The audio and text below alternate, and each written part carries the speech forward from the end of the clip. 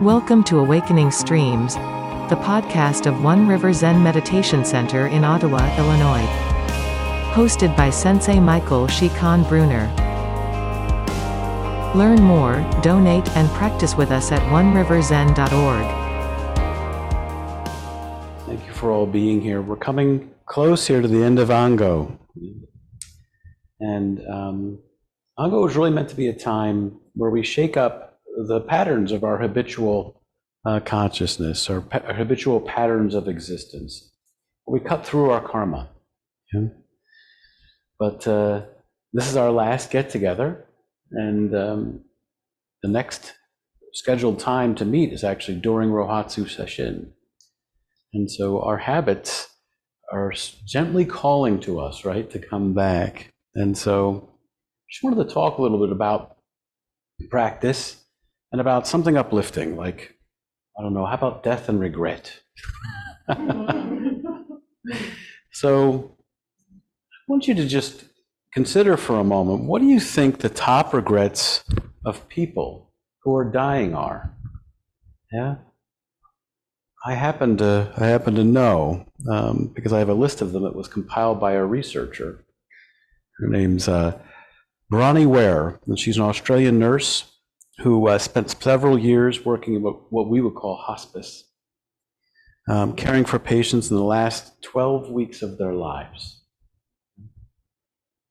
And so we would ordinarily think, well, I don't want to hear this. I don't want to know. But I think it's a powerful tool if we want to have some understanding about how to live our lives skillfully, but how to understand where the habitual patterns of consciousness, how our karmic consciousness, where that road ends. So I have these regrets here. Yeah? The first was, I wish I'd had the courage to live a life true to myself, not what other people expected of me. The second one was, I wish I hadn't worked so hard. And to be clear, that's they're saying work so hard for a living, for their vocation. Third was, I wish I'd had the courage, there's that word again, to express my feelings. Next one was, I wish I'd stayed in touch with my friends. And the last one was, I wish I had let myself be happier. Yeah. Pretty compelling. The first one, I wish I'd had the courage to live a life true to myself, not what others expected of me. This was the most common regret of all. When people realize their life is almost over and they begin to look back clearly on it, it's easy to see how much they had wanted, how all the things they wanted to accomplish were left unfulfilled. And most people had not honored even half of their core ambitions or dreams, and had to die knowing it was because of choices they had made, or probably more importantly, choices they had not made. Instead, they did what they felt others wanted of them.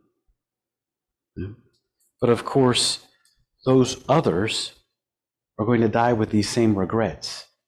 Yeah? So this concept of others created by us clinging to a concept of self, and we have this crazy tautology, right? We cast all of this, all of our core energy, all of our core ambition onto others who themselves aren't living up to their own true ambitions. So health brings freedom that very few of us realize until we don't have it anymore. And then this thing comes out ringing true. I wish I had the courage to live a life true to myself, not what others expected of me. The next one was, I wish I hadn't worked so hard. It was probably better put, I wish I hadn't spent so much time at my job.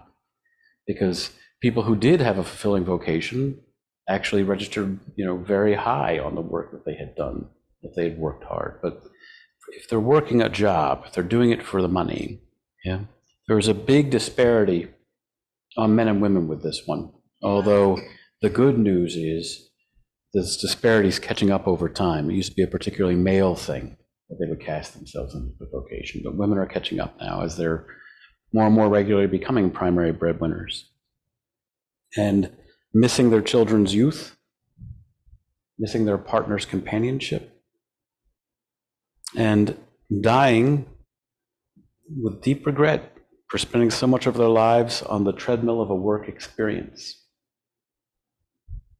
It isn't the labor we're talking about. People who work hard for meaningful things find a lot of joy in them. It was just that their values were misplaced. But again, through the lens of dying, they were able to see much more clearly. Yeah. Said, I wish I hadn't worked so hard. The next big regret was, I wish I'd had the courage to express my feelings. So many of us suppress our feelings in order to keep peace with others, who ironically aren't at peace with themselves either, right?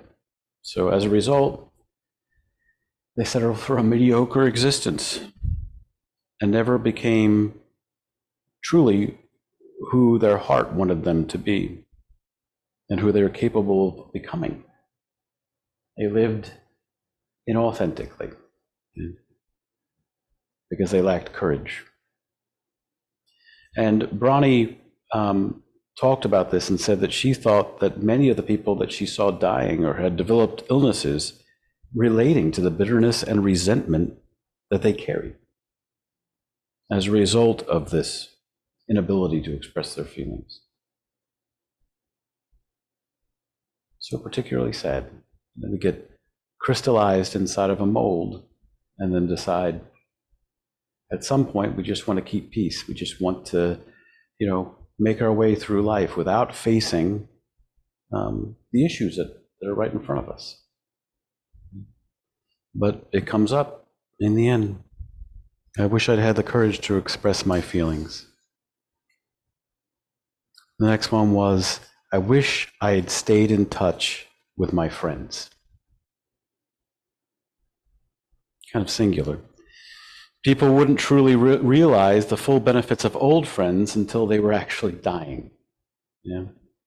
And it wasn't always possible to track people down in that time to say the things that they felt needed to be said, to tell people what they had meant to them. And they were all experienced regret that they didn't get to spend more time with their friends, probably as a result of some of the prior regrets.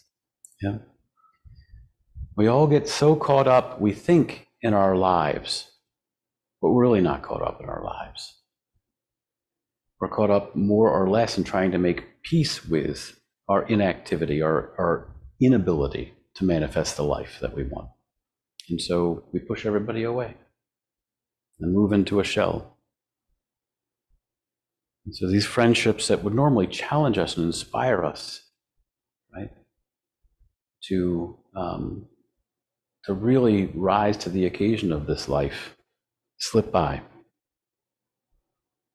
And they all say that friendship requires time and effort, right? But that they felt that would have been time better spent than where they invested it. Everyone, almost universally, misses their friends when they're dying.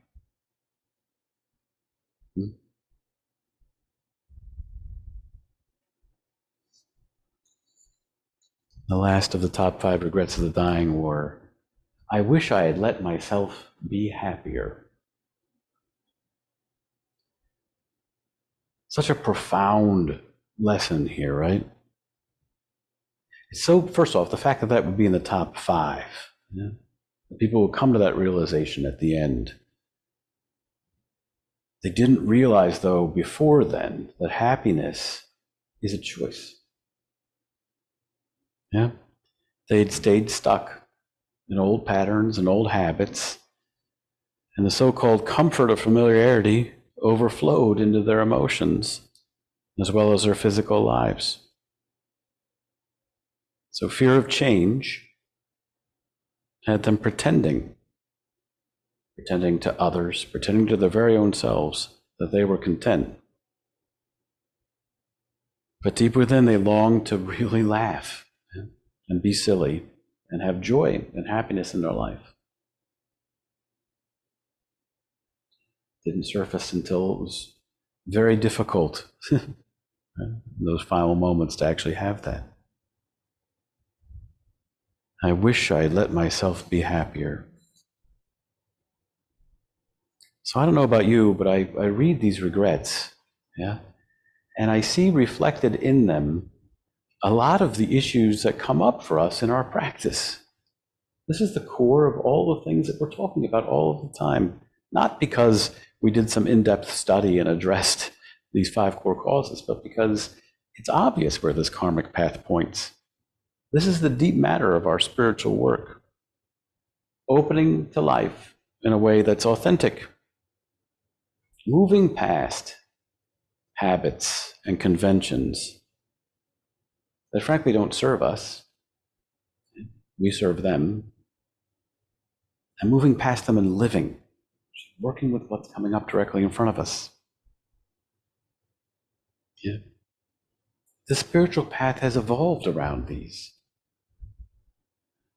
Around this final wisdom that people recognize, the epiphanies that they have when they recognize how fleeting time is. And time is fleeting.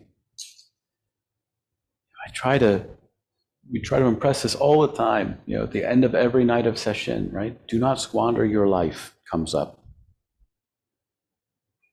We meet during koan study and talk about what's coming up in our lives and talk about the importance of working with it now. Don't put it off to the side. Do it now. If something is coming up and you want to avoid it, walk into it. That's the big joke around here is don't ever tell Sensei what it is that you're afraid of or you don't want to do, because that's the thing he's going to try to make you do.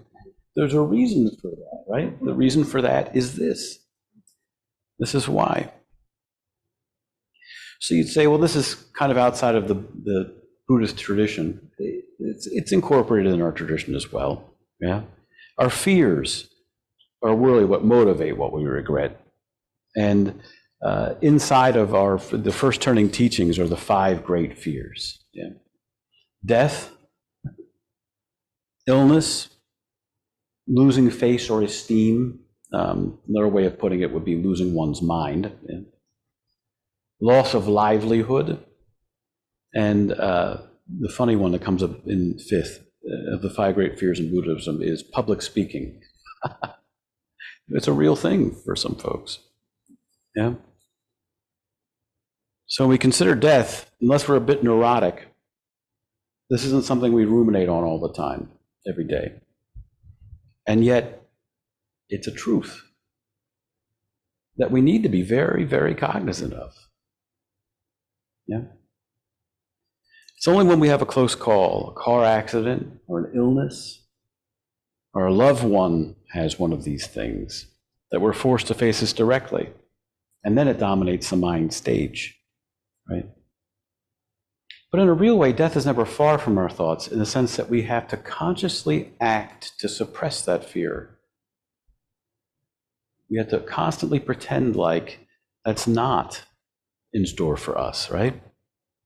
It's always nagging, sitting right next to the stage of consciousness, but we never consciously admit that it's there. And it creates or helps create this boundary of the small self, helps us to define what we call our life. We see ourselves as alive because we identify with this small self, with our egos need to exist, to hold together this narrative, to keep doing the work. And we're always afraid of the story ending. And this is the biggest ending of them all. The truth is, all of you are going to die. Yeah? You're all going to die. I guess in a bigger way, the question is, are you going to live? We know we're able to accept that fact, then we can actually find the truth in our life. Next great fear is illness. Yeah? Fear of illness, like full of fear of death, is ego identification with the body, and the consistent low-level vigilance, about threats to it. So we spend a lot of time tied up and worry about this body, which at the end of the day, we know is destined to be racked with disease and illness. Yeah. And you say, well, I don't see this directly. Well, we see it sometimes. We don't often eat right or exercise because we really want to be healthy. We eat right and exercise because we want to look healthy. Because we want to put off a perception that we're never going to catch the old, yeah? But in truth, every one of you is going to get sick. Even though it's hard to believe for all these young people here, you're all going to get old, yeah? And so it's important that we use our vitality wisely. Yeah? Recognize it in the full light of that understanding. We know we have this very precious moment, yeah, to work towards our intentions freely. The next is losing one's mind or losing face or esteem. I don't think we're as afraid anymore. It seems like a kind of a distinctly vague notion, of having a mental illness where we lose our grasp. I guess Alzheimer's could be one of those, but losing face or esteem, certainly, is on the world stage right now, right? So we can be categorically cast off from civilized discourse. And for a lot of us, this is a fate worse than death, precisely because we watch the devastating toll that it takes on other people. All of us can think of people whose lives are ruined because they made a misstep, did the wrong thing. They were relegated to the garbage heap of humanity.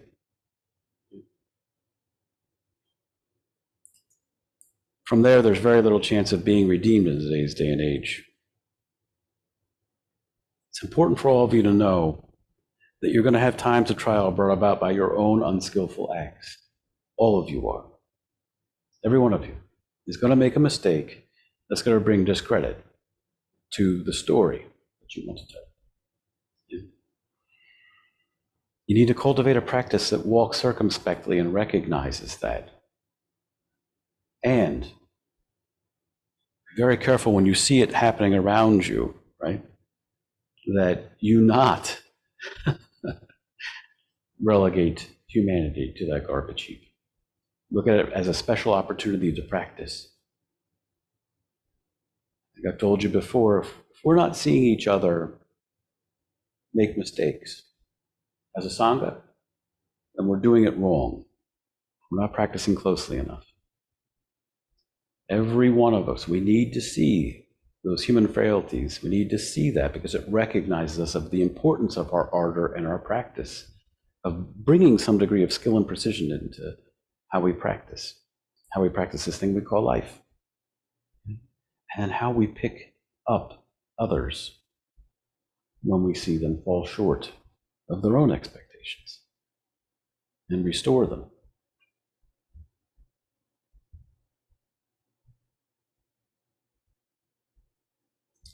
In most of the first turning teachings, the only way that you could really be removed from the Sangha is if you were guilty of relegating other members of the Sangha to this garbage heap.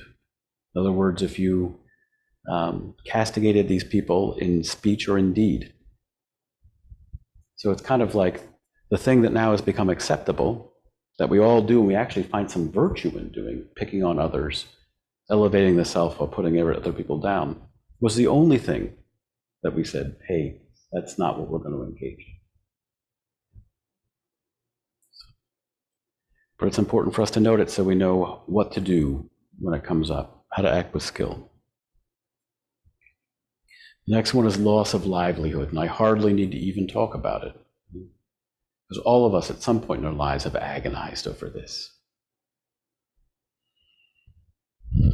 We're going through a period of a lot of anxiety in the world, in the country. Many, many people lost their jobs during the pandemic that's now in the rearview mirror, but frankly, its effects are still lingering economically. But I don't know, have any of us not lost a night's sleep worrying about our livelihood? Yeah. And this can predispose us to things like drinking or taking drugs, stresses relationships, ends marriages, even for otherwise healthy people. This is a big one, because especially as we get older, but it affects everybody, we're not able to envision making a new start because we think that all these things that we've created are so substantial and we're so hidden in this vestige of who we feel we are and the value we place in it, that we can't imagine losing it. It's probably less about the money than it is about the ego. And so it can be paralyzing. But there's a wonderful truth to keep in mind here, and it's wonderful if you actually keep it center stage. All of you are going to lose everything you have. You're all going to lose it all. You're not taking any of it with you. Yeah? You'll be a faint memory that's only continuance will be the actions that you took in this life. Yeah, that'll be all that's left. That'll be the only way you're remembered. Yeah. So how are you using that great livelihood, the real livelihood? Your ability to still act with volition, on your volition. The last of those 5 fears was public speaking. I think in another way it's also a fear of being heard. There's an old adage that says it's better to remain silent and be thought a fool rather than speak and remove all doubt. Yeah. We're afraid of being found out. Yeah? The other 4 are such great fears that it's curious that public speaking is included here, but I can tell you the fear can be palpable. I've met people who have a very difficult time expressing their feelings. There's a notion that an idea or a misstep here can undo your entire life. You'll be tried and found wanting. What's at the root of this? In a way, it's a deep recognition that the story that we tell about ourselves, to ourselves, is a lie. And so, of course, it's a very complicated lie. So if we have to go out in public and discuss it openly, we're afraid we'll lose track of where we stand. We live in concert with everything. We don't ever want to be seen as an instrument that's out of tune or unplayably broken. But when we do that, we miss being heard.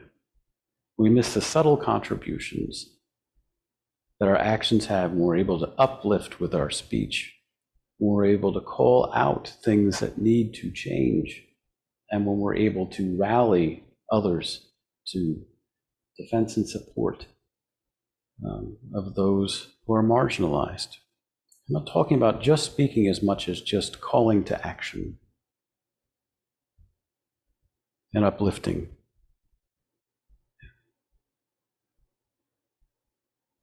Show your courage in your expression. Admit your frailty. But whatever you do, join the song for sure. Don't hide behind that idea that you call yourself. All of these fears are relegated around that, right? These fears point to the things in our past that we use to create a vision of self. And then this narrative gets so complex that it takes over. And we begin to identify with it. So we use these fears to guide our practice. Does it make sense to you? What happens if we use these fears to guide our practice? all those regrets that we pointed out in the first line. Yeah. Ego wants to hold, to have, to not let go. It wants to be substantial. It doesn't want to be a story. So as long as we have the story, we think, at least I have this. Better to hold on to this than to let go and take my chances. That road predictably ends. That's why these top 5 fears are so commonly shared. Because the ego that we think makes us so unique really winds up making us all of the same persuasion of delusion in the end. Yeah? If we don't open to our lives, truly open to our lives, if we don't really steal or cultivate our intentions, then I can already tell you folks how the story ends. Fears are a practice, and when those practices are more consistent than our meditation practice, we're gonna have some regret. Yeah. So in order to break free, we have to resolve to do what you've all done today, to show up with some courage. But we need to stop with, even within our practice, you'll notice that you'll only get to a certain point before you seek harmony with the small self, right? Well, I'll go this far out, but I'm going to stop here. And you say, well, I just don't have the time to do that. You don't have the time to do anything else. Yeah. If you don't really surrender to this practice, then every day that you're ticking away these habits of the small self, spending all your time and attention on it, one day you'll notice you have nothing left to spend. So it's time to be genuine, to face our fears, to start today. Get up, practice, recognize your actions are your continuance, take on new responsibilities, stretch your boundaries, encourage other people. Yeah. If you're predictably better entertained than you spend meditating, if you have more Netflix hours in than you have time contemplating the suffering of your neighbors, I can tell you what way this is going to go. Yeah. Just want to encourage you all to not squander your life. You all have such a very special and practice energy that you bring to this Sangha. Yeah? Stop making excuses. I'm not telling you to do something self-serving here. I'm telling you to do something that will actually inspire you to live. And to live a life that matters. And to live a life beyond regret.